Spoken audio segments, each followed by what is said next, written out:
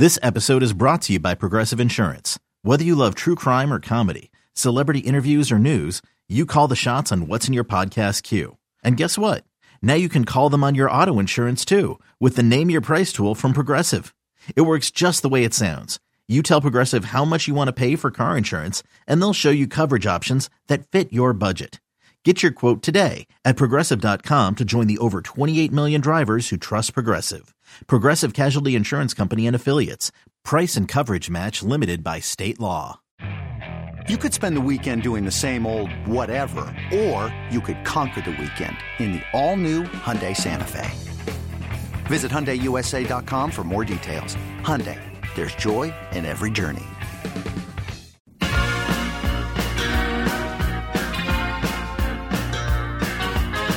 Welcome back to the warm-up program. My name is Al Dukes. I got CeeLo with me today. Jerry will be back tomorrow. Elton John played his final performance ever. Is that right?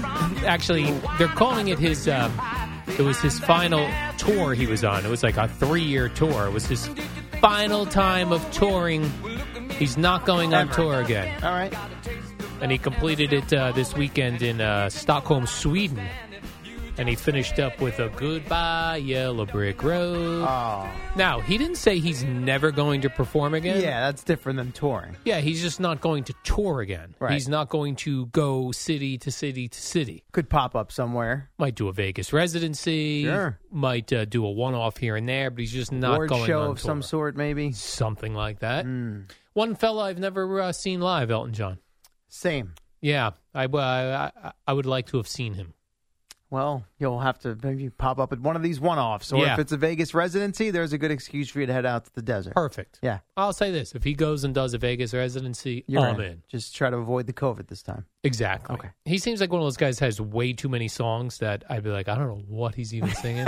Yeah, I'd need to go if it was a greatest hits package. that's why I'm not sure I would do well at one of those shows. Yeah. But I certainly have plenty of respect for his career. Oh, absolutely. Oh, absolutely. Now, CeeLo, you and New York Yankees have decided that the reason why they are 8 games back in the division is because of hitting coach Dylan Lawson. Yeah, I don't know if it's that simple, but okay, go ahead. He got the axe. Yes, he did.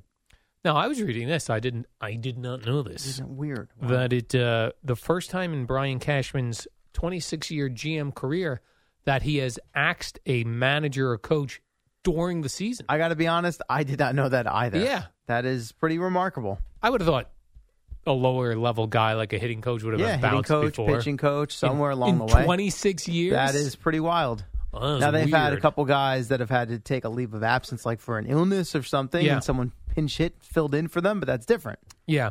What do you make of this, though? I mean, Not a what's whole lot. But why even do this? I think it's to try and change something. They always say you can't change the players. You can't change all the players. You can change the coaches, right? They can't fire all the players in the middle of the year. That'd be crazy. So now the key is this. If you told me they fired him and they're just, going to promote from within, then to me, who cares? It's the same message because it's an organizational philosophy that they want these guys bringing to the players. But they say they're bringing somebody in from the outside. So that would lend me to believe that maybe there'll be a little bit of a different approach, different strategy, different philosophy, fresh perspective. They have a couple of guys that were working under him. That's amazing to me, too. Remember, it used to just be a hitting coach. Now there's a hitting coach, and not one, but 2 assistant hitting coaches. So there's 3 hitting coaches. Correct, yes. Now, again, I'm sure working collectively as a unit, and there's a lot of video to go through these days and analytics to sort through, so I guess they felt like they needed more than one guy. But he was the lead guy and had originated from their minor league system and kind of come up the ranks with some of their younger players.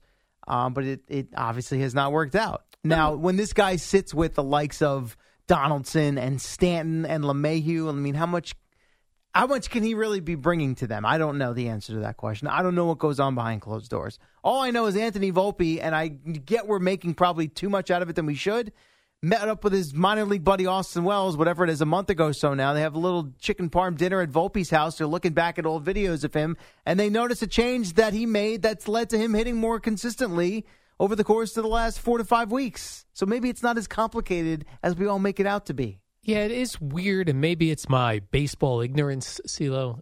that I think that when you make it to the major leagues, you are pretty much know what you're doing. You're your own hitting coach. Right. Yeah. So, but then I look through John Elway's career, he had Gary Kubiak, a backup quarterback, as then became his quarterback's coach. And that's always strange to me, too. I don't know. Like, other than doing what this Volpe and his chicken parm friend of his. Yeah, Austin Wells did. Maybe that is something that they do, and it's just something that the hitter gets into a groove of doing something bad that they don't know they're doing, and until they see it on video, they go, hey, what if you did this instead? I guess, yeah. I mean, I know that they're analyzing a lot of this stuff, so I'm not suggesting that these hitting coaches just sit around, and spit sunflower seeds all day and collect a paycheck. They're doing something. But do you think like a guy Everyone's doing something. Let's do nothing. Maybe that's what that's the approach they should take. Do you think a guy like Stanton, when the hitting coach goes, yeah, that's what I mean. Giancarlo. Right. Hey, I got something. Dylan Lawson. Can you imagine the look on Stanton's face? Right. Like, is he really taking him seriously? That's Maybe. what I mean. I don't know. Is he taking him seriously? Question. If he is, it ain't working.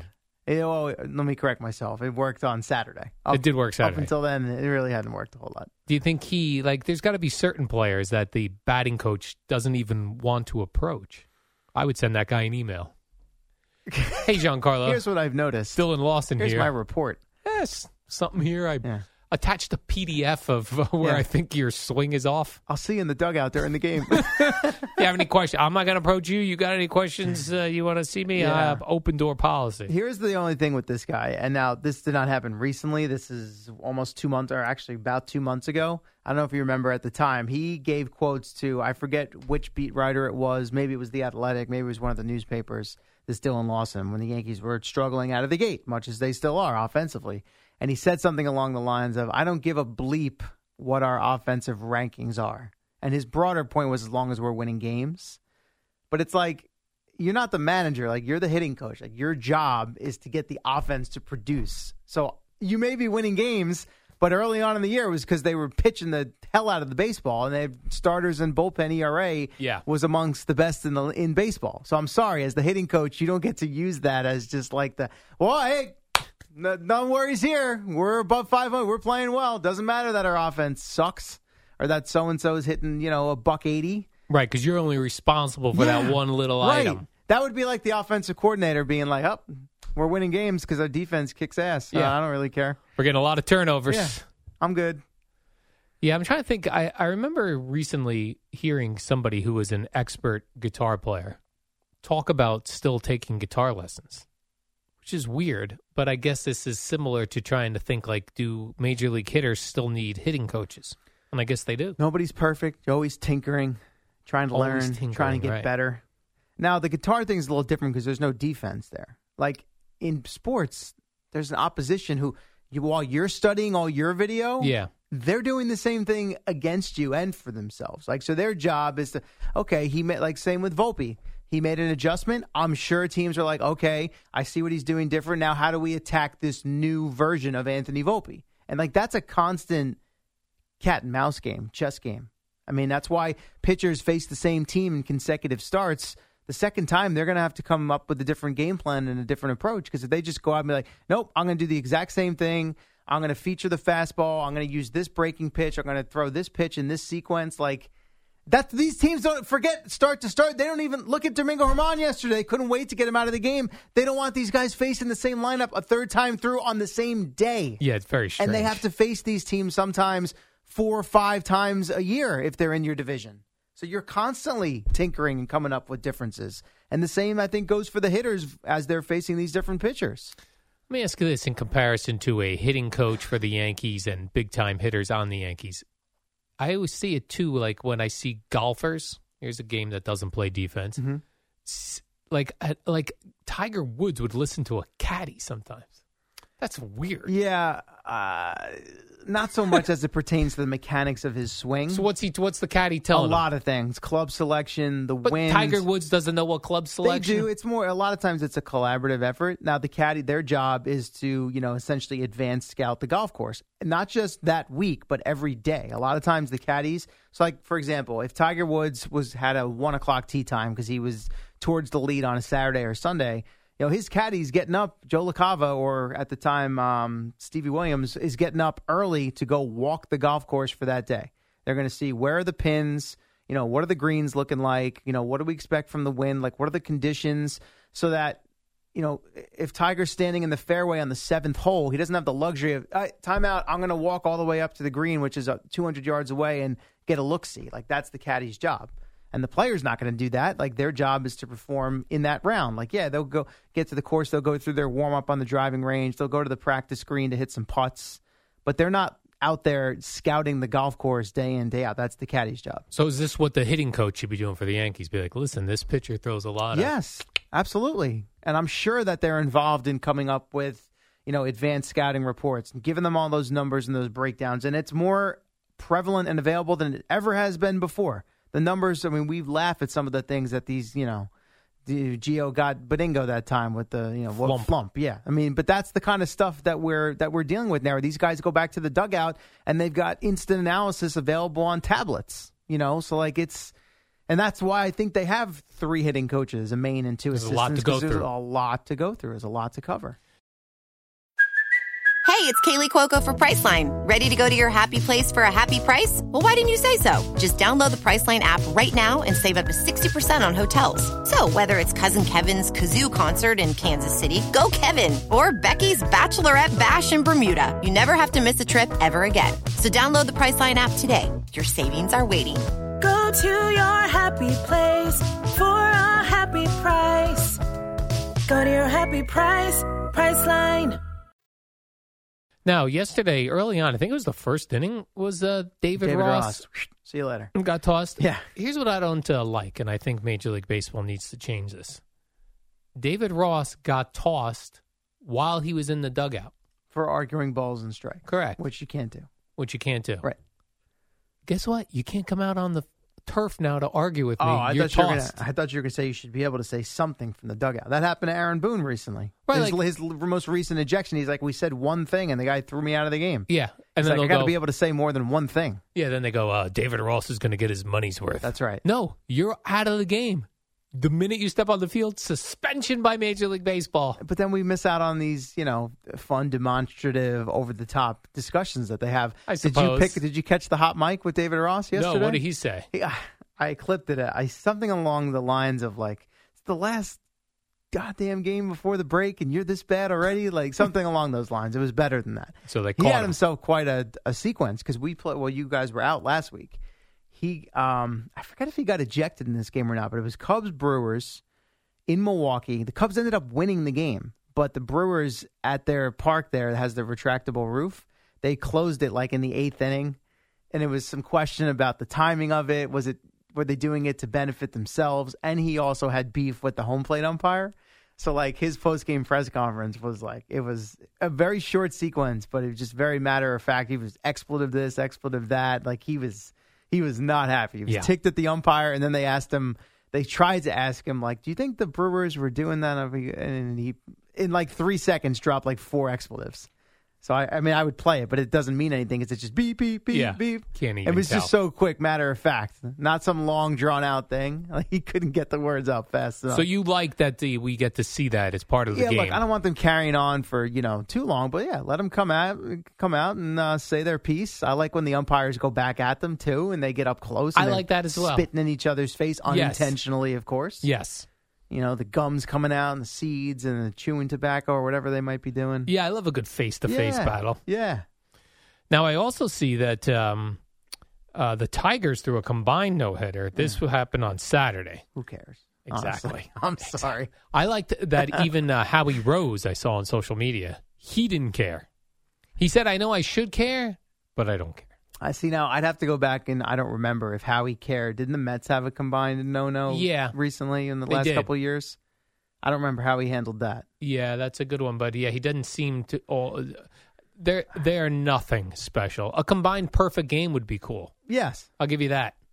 And a straight perfect game, obviously. Even the straight no hitter is like, okay, you had a good night. I missed the nice. Domingo Germán perfect game. Even that though was just out of nowhere for us here on the East Coast. Late at night they're in Oakland against a crappy team. Not now. I don't listen. No one else is throwing a perfect. It? No one else has thrown a perfect game or a no hitter against the A's this year. So I can kind of push that argument aside. But I don't know. It's just a randomness to it when you consider the opponent, where and when it took place, the pitcher threw well yesterday, but he's an back end of the rotation guy. He's not a dominant starting pitcher. So good for him. Hey, good for you. Hey, good for you.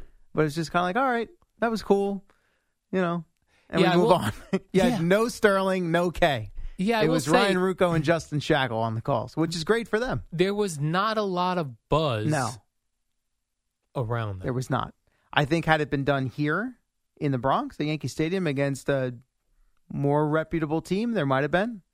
But late night West Coast against the A's, it was lacking some juice. And why did they pull him out so early yesterday after giving up only one hit in 6 innings? All right. This is all the rage right now. I heard McMonagle, by the way, Chris McMonagle debuted his new overnight host. He's ready. This is his new runway now. Okay, so good. Not just not parachuting in and I'll see you in a few weeks. So that was the gist of a lot of, at least what I heard since I got in around 4 o'clock. This is the typical thing. People want to kill Aaron Boone. I can see it both ways in that in this particular instance, they take Germán out to bring in, I think it was Ian Hamilton. Here's the play right here, Al. He gets a pop-up and a double play ball to Gleyber Torres. Would have been inning over, lead still in place, but Torres boots the ball, and the next thing you know, it's a tie game. So I get that.